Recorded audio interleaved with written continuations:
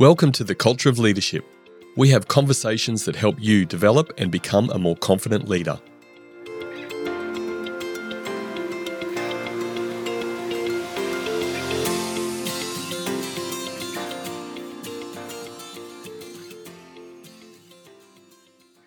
If you're a leader looking to optimize your hybrid work environment, you won't want to miss this episode.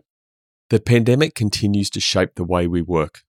Many organizations and leaders in particular are grappling with the challenge of managing hybrid teams. In this episode, I speak with Brett Putter, author of Culture Decks Decoded and Own Your Culture, to discuss the secret to optimizing hybrid work. During the interview, Brett shares his expertise on how to successfully navigate the transition to hybrid work post-pandemic. He talks about the importance of maintaining a strong company culture in a hybrid environment, the key elements of effective hybrid team management, and the tools and techniques leaders can use to stay connected with their teams and ensure productivity and engagement. Stay tuned until the end for my 3 key takeaways from the interview. I'll also share the 50% discount code Brett has provided our viewers for his online video training course, Managing Hybrid Teams.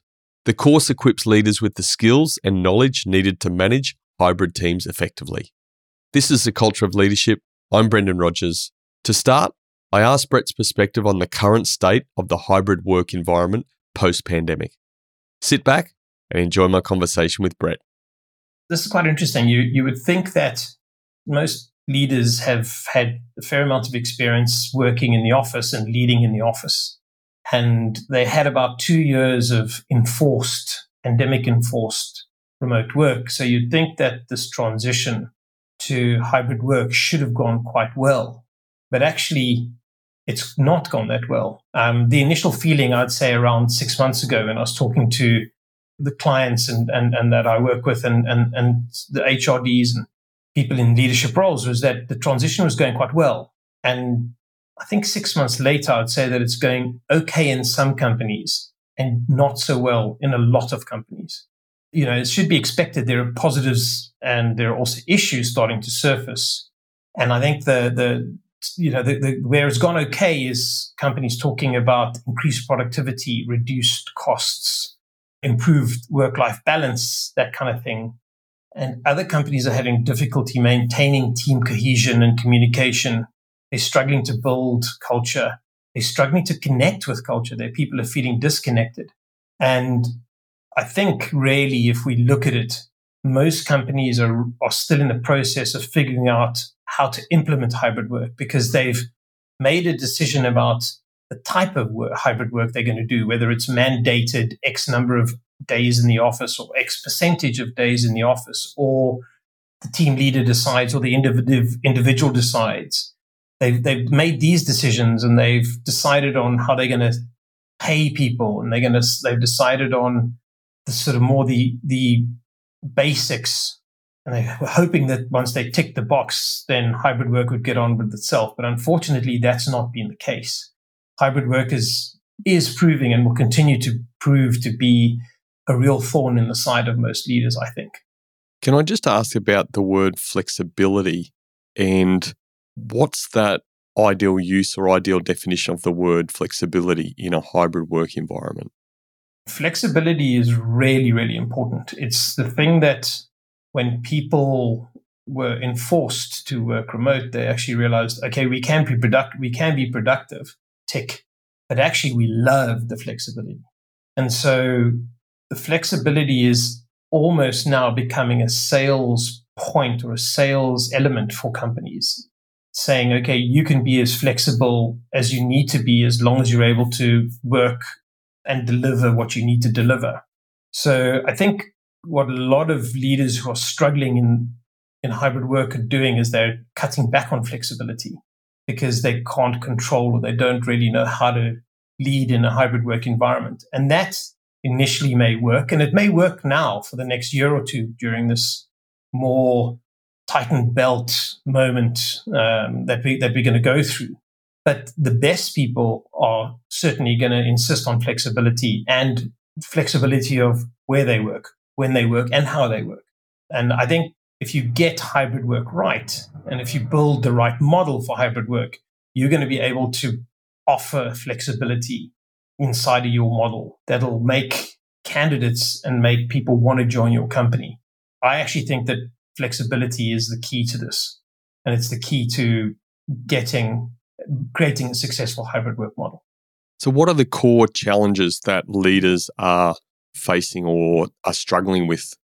So there's been some interesting research done recently. The Gallup did a survey of about 8,000 plus hybrid workers.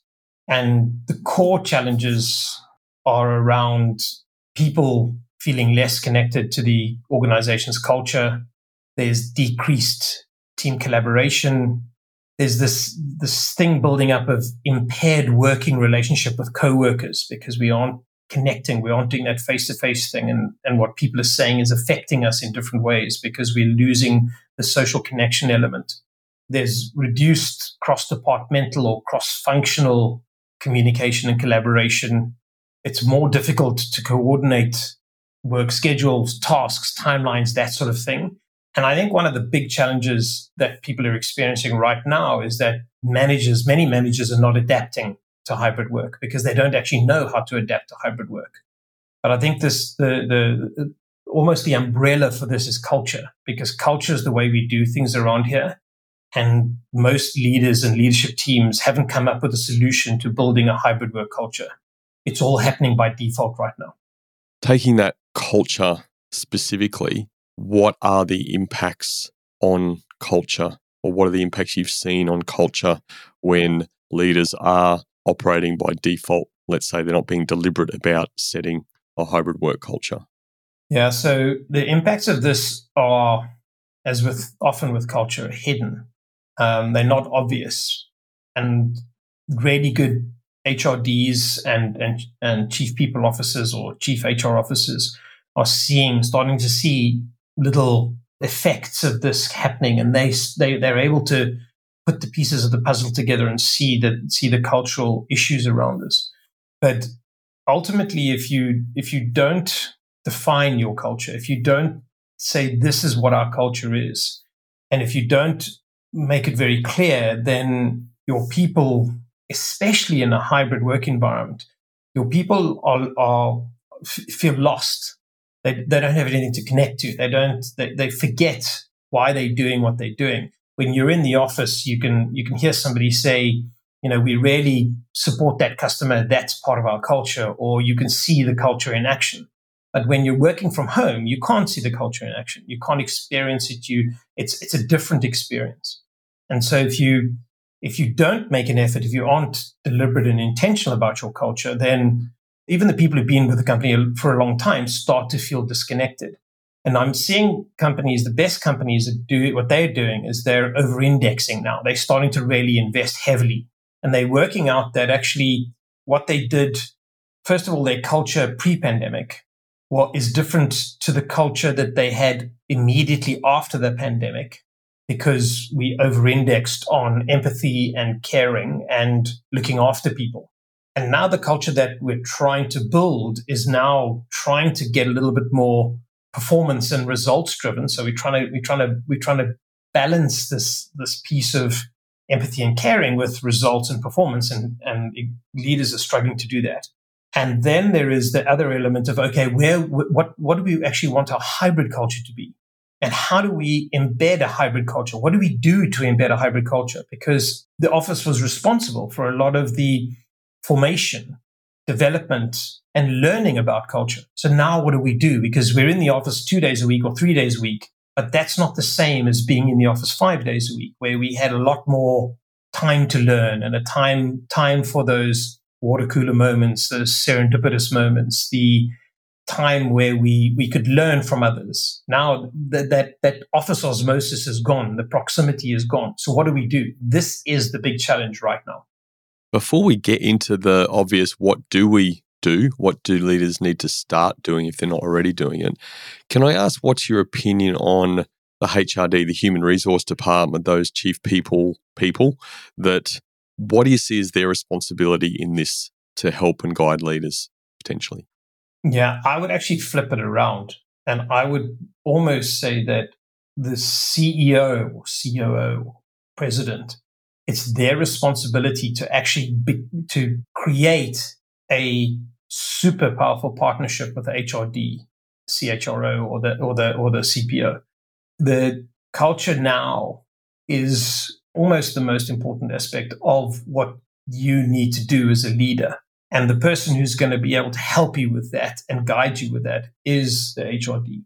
And I think that smart leaders now are building that collaboration because they understand that in a lot of cases, the culture they had is no longer applicable.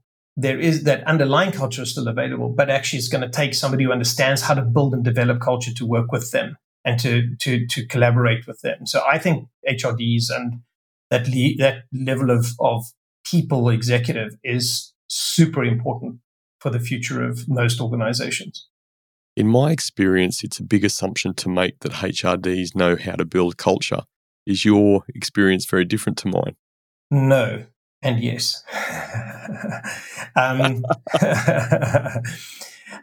would say that there's levels of knowing how to build culture. But if you compare the HRD's the HRD's capability to build culture versus the CEO's understanding of it, that it's always going to be superior. Or in most cases, it's going to be superior. It always is wrong, but in many cases, it's going to be superior. We've been talking more intentionally and more deliberately about culture for 5, maybe even 10 years now. And I think they don't necessarily know how to build culture, but they have a lot more of a nuanced understanding of the issues that are happening in the organization. And they will have an understanding of possibly what to do.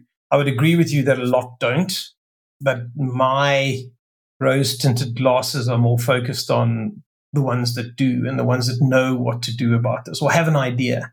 I think even a 40, to be, actually, let me take a step back. Very few leaders right now know what to do about hybrid work. That's a fact. So even the best HRDs are going, what do we do now? How do we do this? How do we build culture? Even the best, the most experienced are going, wow, okay, we need to knuckle down. It's a moment in time where many HRDs have been thrown, it's almost like they've been thrown into a dishwasher and go, oh, wow, okay, this is not what we were expecting. The good news is there are ways to build culture. And it actually goes back to some of the fundamentals of Edgar Schein it's just a different way of applying it now. We can't rely on office osmosis, that gradual process of assimilating ideas and knowledge from our working environment. We can't rely on the learning that happened when we were in the office 5 days a week. We can't rely on that now. We can't get a sense of the underlying culture. We have to now be deliberate. And actually, one of the keys is start learning from remote work companies. But that's a little bit further down the line. So let's unpack this. Let me just reflect back on what you said earlier about some of the impacts that people are feeling less connected to the organisation, to what the culture is. There's less team collaboration. The co-workers that maybe were sitting close to each other, they're not working as well together because they're not in the office. That osmosis is not happening and leaders are not adapting. There's some of the things you mentioned. What's the step forward that leaders, organisations need to take to start to get deliberate about creating this new culture in their hybrid working environment? This is a very complicated, all-encompassing challenge and problem that all leaders and organizations have. But my belief and my recommendation is you simplify it down to 3 things. There are 3 key things, 3 key elements of hybrid work culture that need to be worked on. The first one is collaboration, because collaboration just happened way easier. It was part of the office. The second one is people management. And once again, people managers didn't have to do the work that they now have to do. And then there is team culture. And I think that from a leadership level, the leaders need to understand, okay, this is the hybrid environment we've decided to work on. Is that mandated? Is it how flexible is it? What are the rules? What have we decided? And then work out how many of their people really want that versus we're just going to force this down on our people. So there is this disconnection often between, okay, leaders have decided this, but everybody else wants that. And then once we've decided, okay, whether or not we lose over the next 2 or 3 years, lose 30% of our best people or 20%, or we don't lose anybody at all, how are we going to deliver on this? And ultimately, I believe that the key to delivering, and middle managers have always been incredibly important for the execution of strategy, but actually for the execution of effective hybrid work, that management level is now vital and critical, because they are now working with a team, and their team have 5 different personas in them. There is the persona that doesn't want to be in the office. There's the persona that does want to be in the office. There's the persona that's moved out of the city and doesn't want to commute. There's the persona who it wants to travel. And then there's the persona who has children and wants to come into the office around that. And we didn't have to worry about location before, but now this is a big, big deal. And the only people who can really deal with it are the managers. So I think managers need to be empowered, trained, and developed around this, because they've been thrown into the deep end and they don't really know what to do about hybrid work. When it comes to hybrid culture, I think we need to work out how to adapt and overcome the loss of osmosis. This is the critical element, because the office was responsible for a lot of the culture development and a lot of the culture that happened. So how do we overcome this loss of osmosis, this loss of proximity? Where does the business needs fit in, first of all, in respect to what you talked about, the different personalities? Somebody's moved out of the city and they don't want to commute too much now. People have different requirements in their life, let's say, and finding that flexibility, finding that balance. But I just want to get some clarity from you on where does the business needs fall into this decision-making process of what the environment looks like? So ultimately, the business needs, there is a business requirement, there's a business strategy that needs to be fulfilled.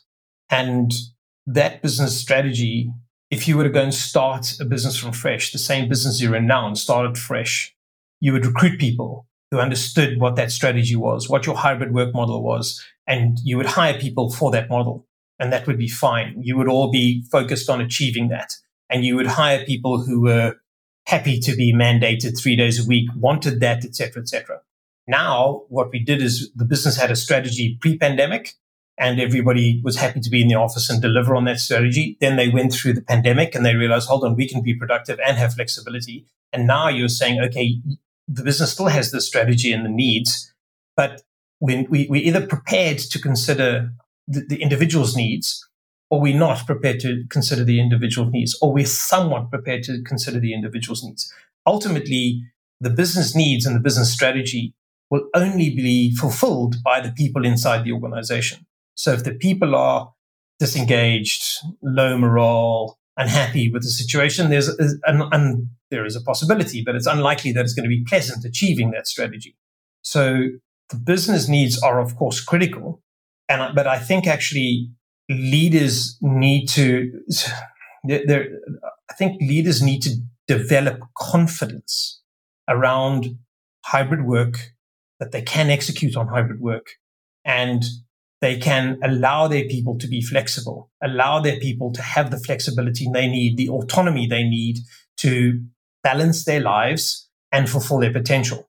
I think if you look at 100 people in an organization, 95% of them want to fulfill their potential, want to achieve, want to build, want to grow, want to develop. The other 5% may not, and they're lazy and useless. But actually, the 95% do. The 95% want to grow and develop and want to succeed. They want the business to succeed. So give them the rope and give them the flexibility to do that. Build a system and build a structure for them to do that. So I think the business needs are going to be for the business. The car needs to get from Melbourne to Perth, but if the driver is incapable and there is no fuel in the tank, it doesn't matter what the business needs are. I appreciate the Australian analogy there as well, mate. Thank you. In regards to, I guess what you said is spot on, absolutely, where 95% of workers, they want to do a great job. And I guess we can push that across to leaders wanting to be really great leaders. Pre-pandemic, some maybe found that easier than now post-pandemic in the hybrid work environment. So back to the point of creating confident leaders, and I know we'll talk a little bit about the course at the end of our conversation that you've got going to help leaders develop in this area. These 3 points: collaboration, people management, team culture. First of all, are you suggesting that's a linear process, that they start working on one and then go to the next and go to the next and put some timeframes around it? No, so the way I look at this is that the people at the coalface, the people who are going to ultimately work out how their team should operate, the managers, the people managers, need to first of all understand where they're strong or weak. So in collaboration, how are we doing? Just how does it feel? Are we collaborating well? Where are we weak? Where are we strong? And then if you consider that hybrid work is this combination of remote work and office work, most of us know how to work in an office, but most of us have not really worked in an environment where we've experienced remote work best practices, where we know how to remote work something. And if we're in the office 2 days a week and working from home 3 days a week, that means 60% of our time is remote working. So what does that mean? It means that we should probably go out from a collaboration point of view and understand remote work best practices, understand where we're strong and weak against the relevant remote work best practices. And so my recommendation is that managers look at this and go, okay, this is where I'm strong or weak in collaboration. This is where I'm strong or weak with people management. And this is what I could do with culture development. So with people management, there's a very interesting study by Georgia South University, which was it was run pre-pandemic, where they did some research and they took, I think it was about 220 teams of 4 people each, and they split them up. And they said, okay, you 110 teams of 4 people, go and work in an office, 4 people in an office, go and choose your manager. You 110 teams of 4 people, go and choose your manager, but work remotely. And the people who worked in the office chose what I call the alpha leader, the person who likes to talk, who likes to be heard, who likes to give instruction, who likes to delegate, who uses the power of their personality as a leadership skill. The people who work remote chose leaders who were facilitators, coaches, project managers, operations focused, people who could help them get their job done. So you actually fundamentally got these 2 different leadership styles. So as a people manager, what leadership style are you taking on board? Are you outcomes focused or input focused? Are you going to trust your people? Are you going to be transparent with your people? To what extent are you going to take on remote work best practices to be an effective hybrid leader? And then the third piece is the culture, which is really managers did not have to worry about culture, because the culture of their team, strong or weak, was a function of the broader culture of the organization. And that was a function of being in the office, because we could learn and experience culture in the office and feed off one another in the office. Now we can't, because we're out of the office 2 or 3 or 4 days a week. So the culture's just completely not experienced in the same way. So now team leaders have to go and say, okay, wow, what do I do about the culture of my team inside the umbrella of the bigger culture of the organization? And how do I build a cohesive, extremely high-performing team inside? What culture do I build inside of the culture of the organization? So the long-winded answer to your question is you got to look at all 3 and decide where, don't think you can do all of them at once. You can't do culture and people management and collaboration, but you could, for example, say, okay, the first thing we're going to do is work on processes, because processes and collaboration processes are key to hybrid work. We're going to spend 3 months on processes, and then we're going to start working on social capital, because social capital is critical to how we operate internally in the team and externally across the broader team. And so I recommend that you take this in a step-by-step process, and no what I call status quo leader, no status quo manager. In other words, the manager who hasn't really changed that much from pre-COVID to now, no status quo manager is going to get this all right in 3 or 6 months. This is a 24-month journey that they got to go on to improve their hybrid leadership capabilities. Just going back to something you said a little bit earlier, are you seeing evidence of certain personality type style of leaders having more success in a hybrid working environment than another style? Absolutely. One of the big elements, and you can see the impact of this, the leaders who want to come in more, who want to be in the office more, are struggling on a number of fronts. They're often the micromanager or the personality leader, the leader with the big personality, the big voice. And they're struggling incredibly because they used to dictate, tell, and though they didn't actually have to necessarily demonstrate their leadership skills, they could just demonstrate the performance they could get out of the team, however they got it. But actually, in a broadly remote work environment, you can't do that anymore because the remote team members get a very, very immediate sense of how good you are at facilitating the way they work, how good you are at building out projects, at helping them fulfill the projects, at helping them when they get to blockers or issues. And what's starting to happen is the managers that are not successful are starting to become irrelevant. There is an irrelevance threat to managers because what people are doing is they're going to their colleagues and asking for advice because their colleagues know about them. Their colleagues know what's happening to them day to day. Their colleagues know their situation. So rather than ping my manager, who I speak to once a month, and he wants to know how I'm going against target, I'd rather speak to John, who's my colleague, who I see once every 2 weeks in the office, because John knows where I am. John understands my issues. And what lots of managers are not realizing is actually to be a better hybrid work manager, you have to do more one-to-ones. You have to connect with your people on a more deliberate and more intentional level than, I bump into you in the office and find out how you are, or ask Jack how John is to find out if John's okay. You can't do that anymore as a manager. So yes, we're definitely seeing managers struggling with relevance because their people are avoiding them and going around them because it's not deliberate. It's not backstabbing. It's literally, I just need to get my job done. And if you can't help me get my job done, I will get somebody else to help me get my job done.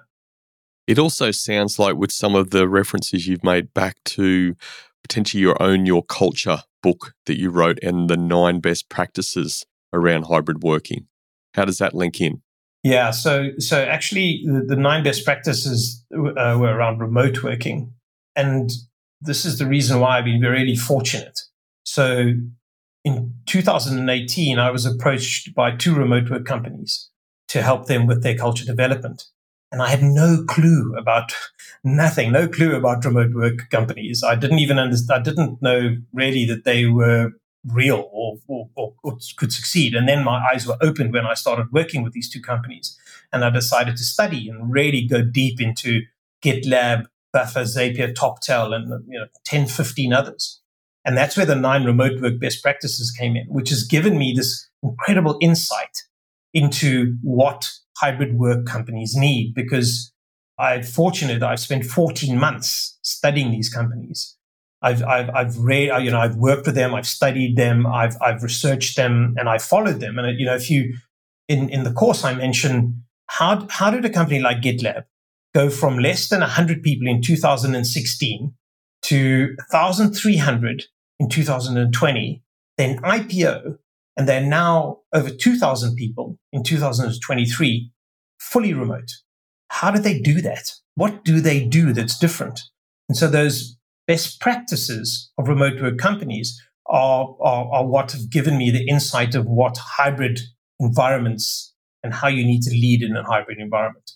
And we'll certainly make sure we put a link to that in our show notes again, mate. Back to the 3 points with collaboration, people management, team culture.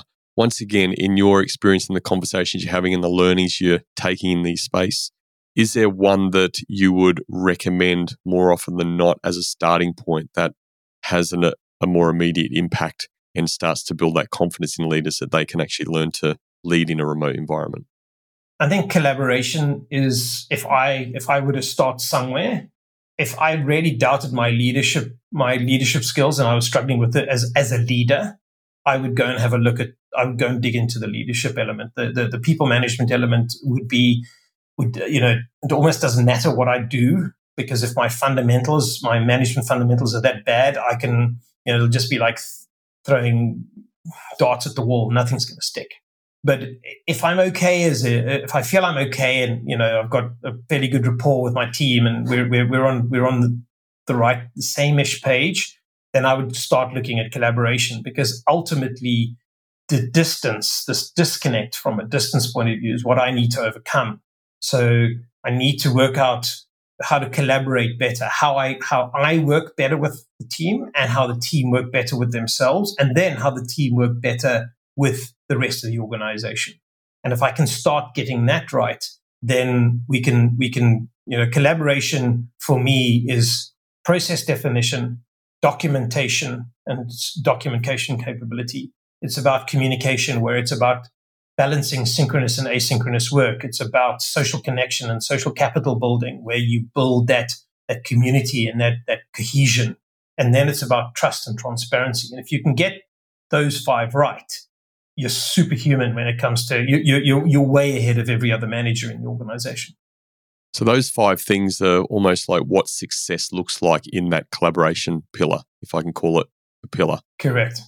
Once again, you refer back to how a leader, first of all, they need to be, or a manager or a supervisor, team leader at that level with the people on the ground, need to be having deliberate conversations about what does this look like today? Where are we maybe strong? Where are we not as strong as we need to be? How do we improve this? So they're having some deliberate conversations. Off the back of that, where's an obvious next step to move forward on the collaboration piece, first of all? So the reason we didn't, and this didn't work many times, but the reason we didn't have to work so hard on culture development in the office is because the office did it for us. The proximity, it just facilitated the formation of the culture, the development of the culture, and then we started becoming deliberate about it when we had the traction, when we realized that the wheels could fall off if we didn't. And so now if we step back and we go, okay, we had the office was the constant pre-pandemic, and we could build our culture either deliberately or not. The culture could be built on this constant.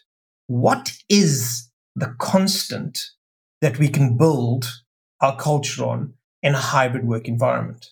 That is the fundamental question that most HRDs and CPOs are not asking themselves right now, because they don't know to ask the question.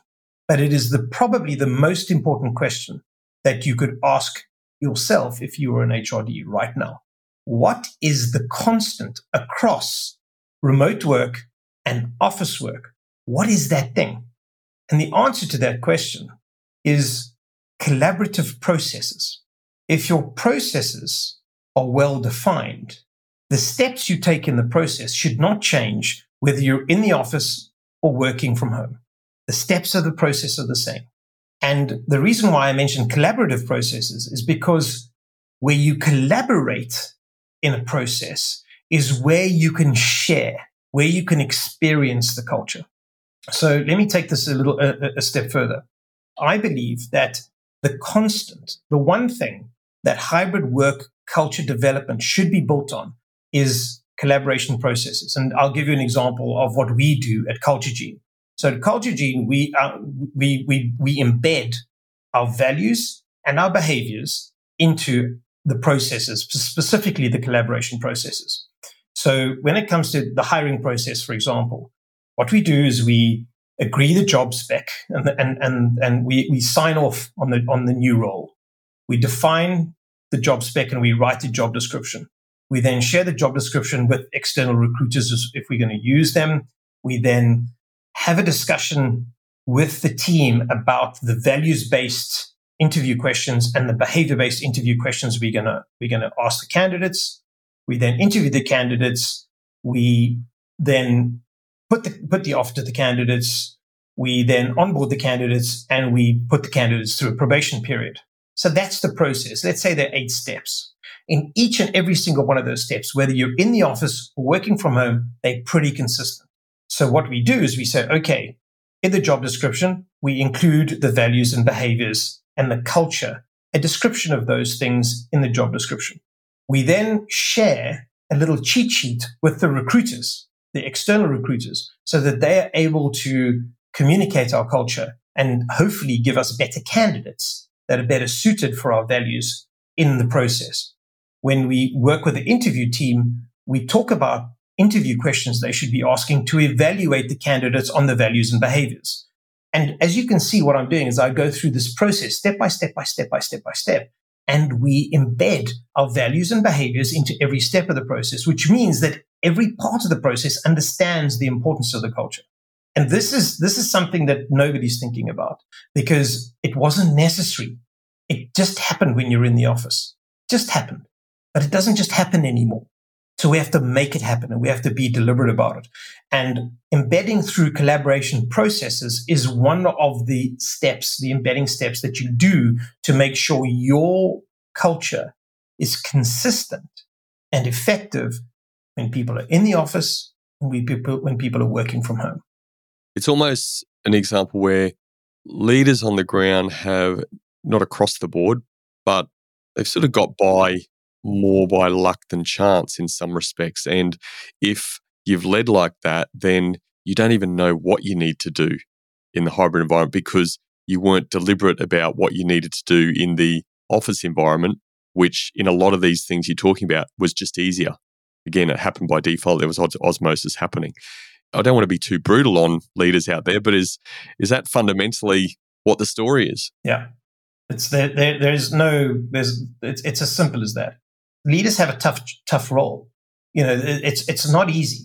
And culture was this thing that you knew was super important, but you didn't really have to work too hard on it, especially if you had quite a Steve Jobsian or a super powerful leader, or you had that founder who could take you through, who you learned from, and would make mistakes, but generally you would learn, and then somebody with a really good understanding of culture, whether it was COO or the HRD, would come in and say, okay, this is the stuff we need to do to back it up.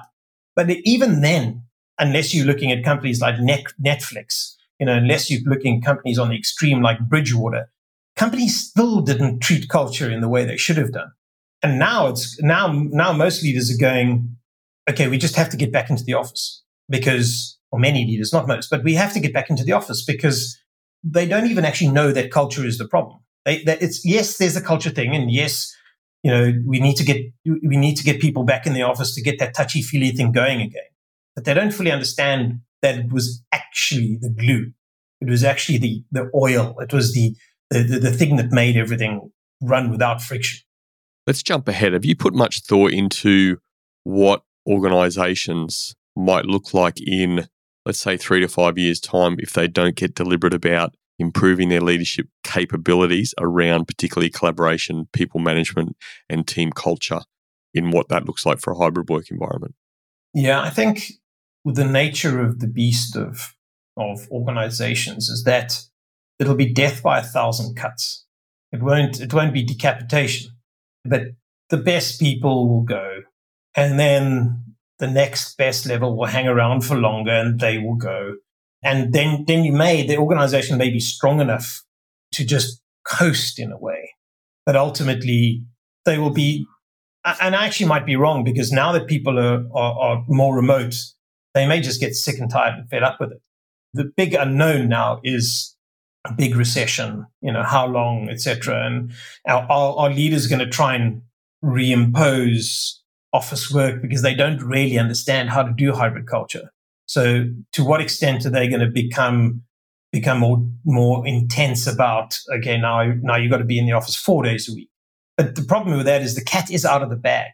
You can't now go and say, we don't trust you because you're not productive. Because actually people have shown that they can be and are incredibly productive, more so. The Gallup poll shows that productivity is up, especially in companies where there is more flexibility and more trust.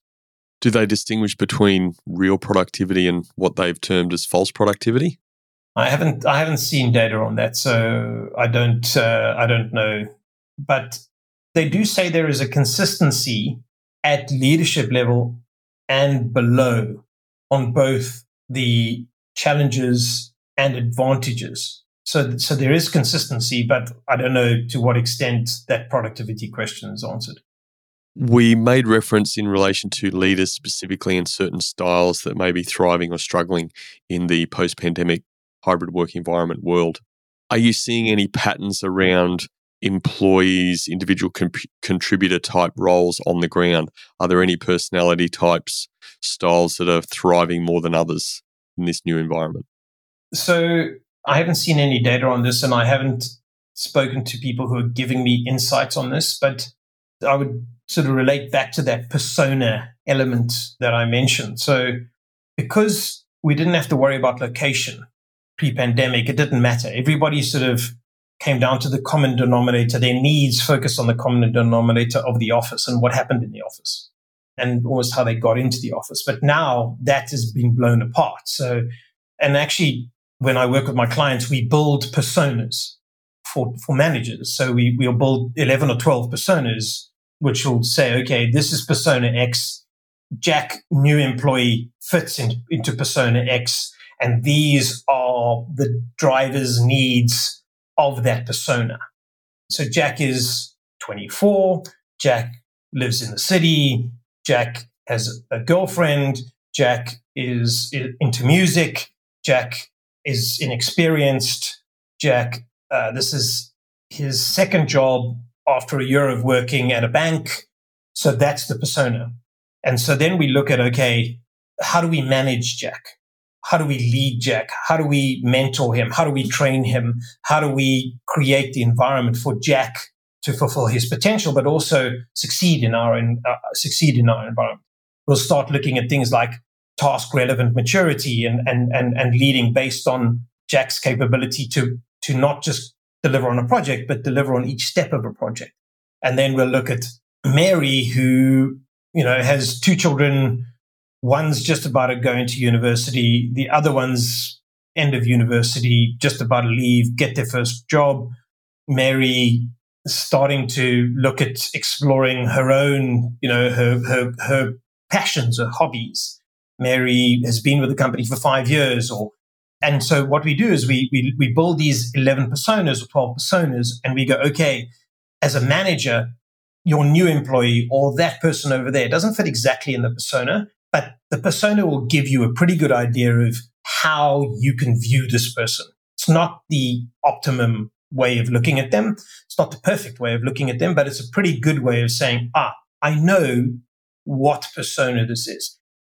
Getting back to being deliberate then and linking this back, that sort of stuff could happen in the office just by chance, having conversations, you're getting to know, and that could happen within a day, a week, that sort of time frame. But being deliberate, you need to be deliberate about maybe creating this persona which puts you ahead of the game. You still need to make that connection and opportunity to have some conversations, but you have to be deliberate about what you're doing, why you do this, what's the intention of this, and how it's going to help you create a better experience for that person in the environment that you're leading, and ultimately better productivity, better outcomes, all those sorts of great things that business is about, achieving results.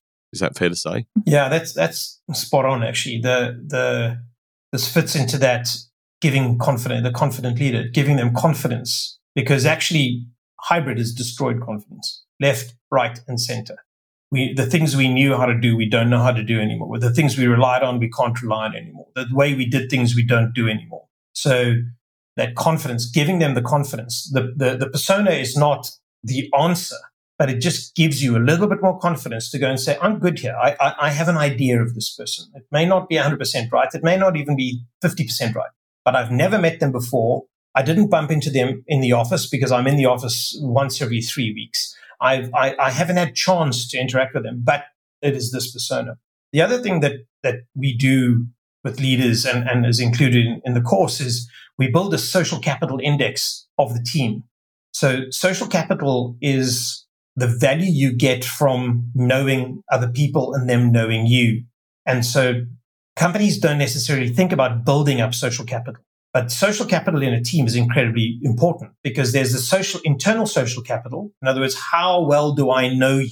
How well do I know about you? Have we stood next to a bar at 2 a.m. and have you told me about how much you love your Labrador or whatever it is?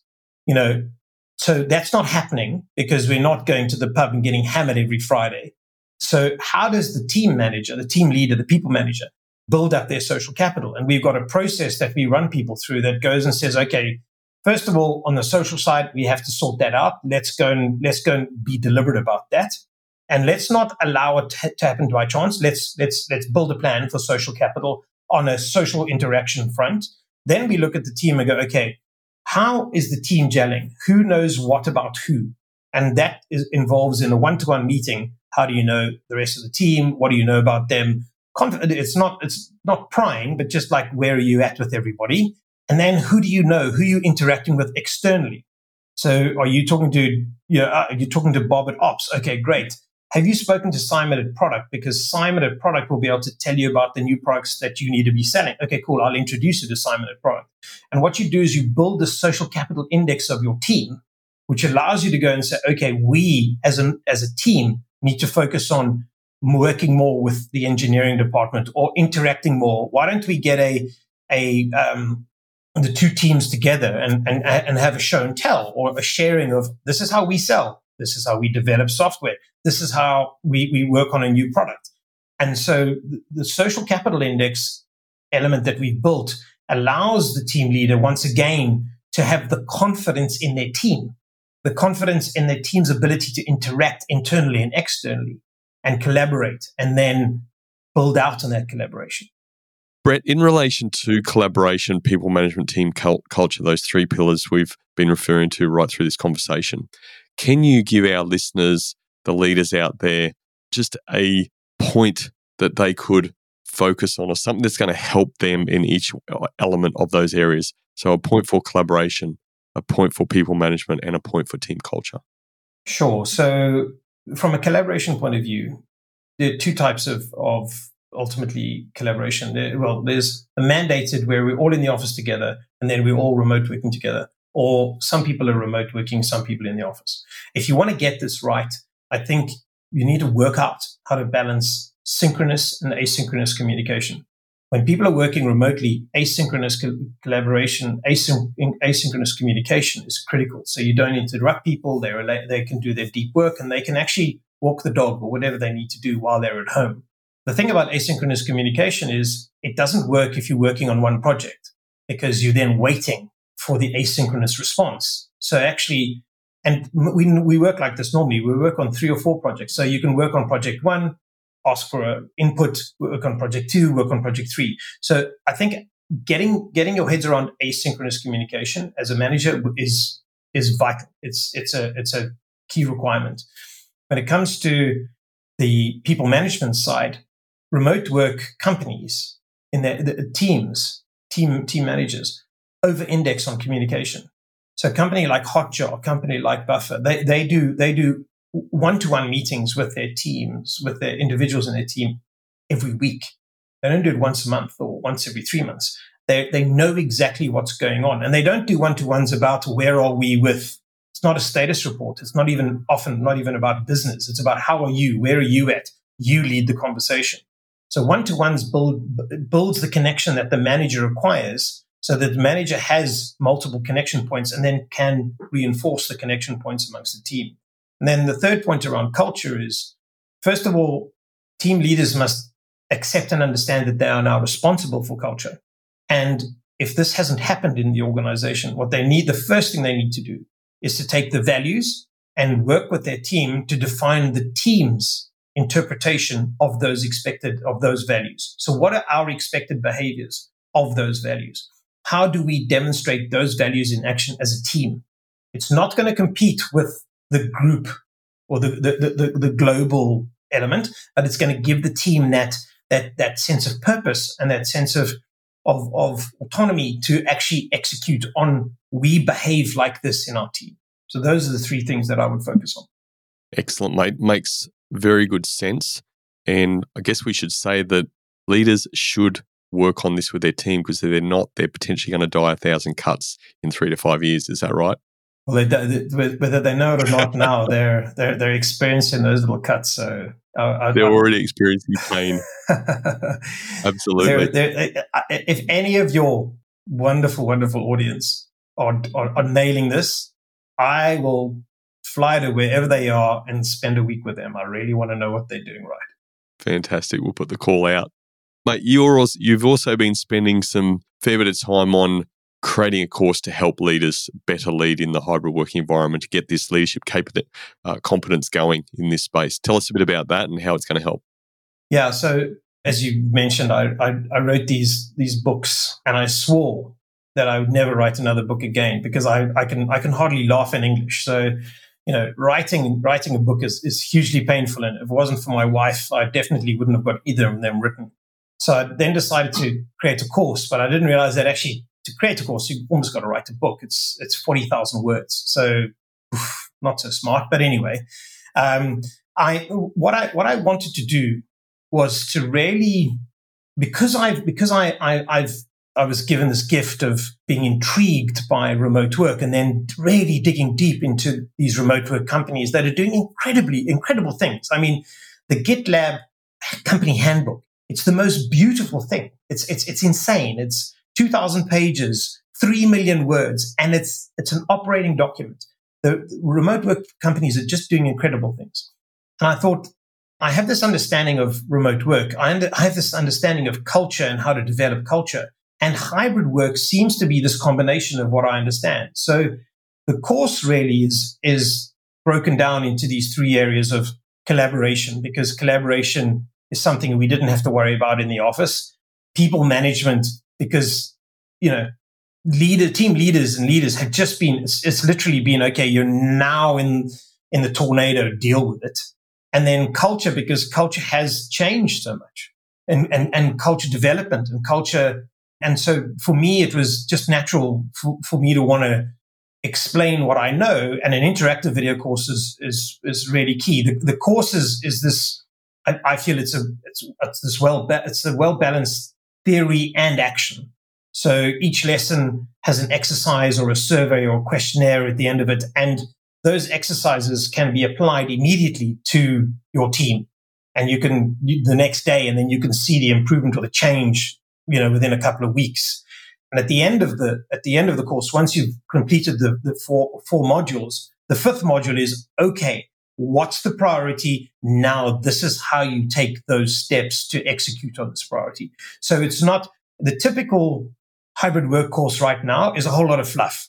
It's talking about the types of hybrid work and make sure everybody's got enough equipment and communicate. This course is going into the detail of what you need to do as a leader in a hybrid environment. Sounds exciting, mate. How can they find it? How can they get into it? The website is culturegene.ai, www.culturegene.ai, and just click on the course. There's a training program as well. So if any organizations want us to help them roll this out, they can. The course is going to go live in around about exactly a month. And if people want to go on there and sign up, they can right now. There is a pre-launch opportunity that we've created, so people can take advantage of that.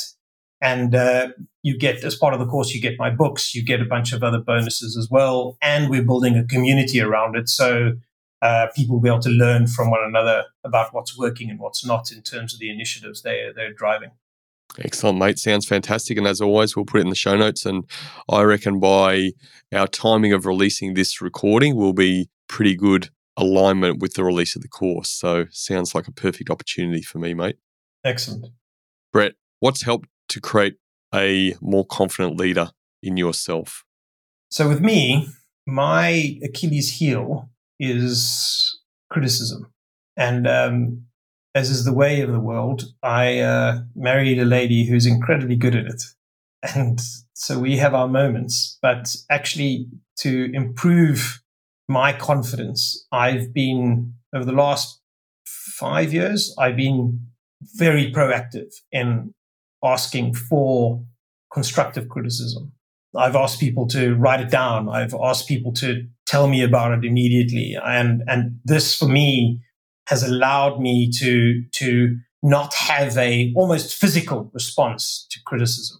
and it's allowed me to adapt. And I still get affected sometimes when I'm not in the right space by it. And I've now learned to deal with it and lead with it. Deal with it and lead in it better. So for me, it's about being proactive about feedback and critical feedback. And actually, at the end of this, Brendan, I will ask you for feedback on this discussion and ask you where I could get better at it so that you can give me some critical feedback, because I would really appreciate it, because it'll help. Thank you, mate. You're putting me in the hot seat, aren't you?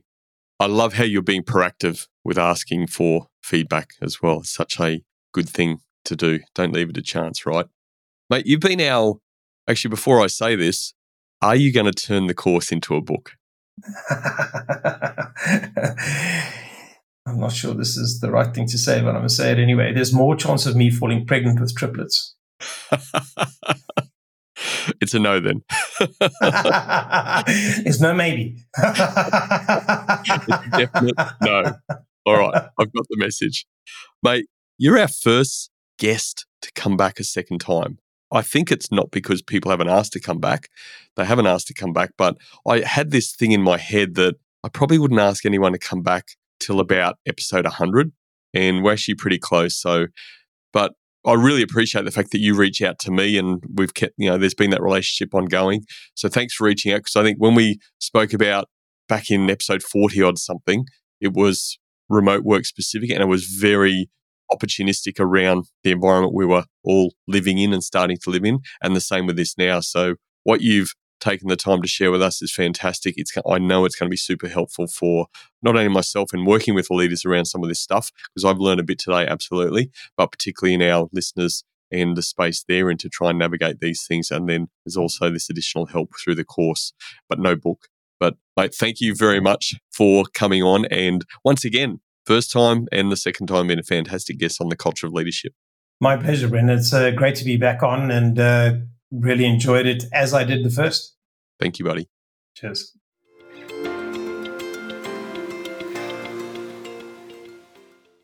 Hybrid work has destroyed confidence in leaders. To ensure we have thriving businesses in the future, we need leaders to take back their confidence. To help you become more confident leading a hybrid team and ultimately building a culture that supports your work environment, Brett has released a new online course for managing hybrid teams. The course link is in the show notes. To access the exclusive 50% discount for the Culture of Leadership community, use discount code HYBRID50 at the checkout. These were my 3 key takeaways from my conversation with Brett. My first key takeaway: confident leaders know flexibility is critical to successful hybrid work. Without flexibility, managers will struggle to adapt to the hybrid work model. Flexibility doesn't mean you let people do whatever they want.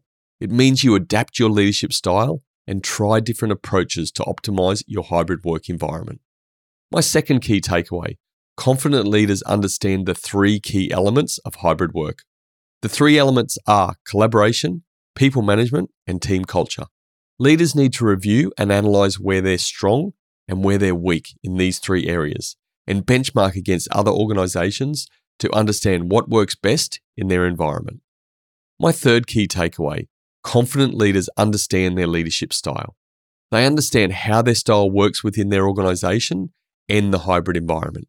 Using your style to focus on building social capital, facilitating collaboration, and over-indexing on communication will help your hybrid environment and team succeed.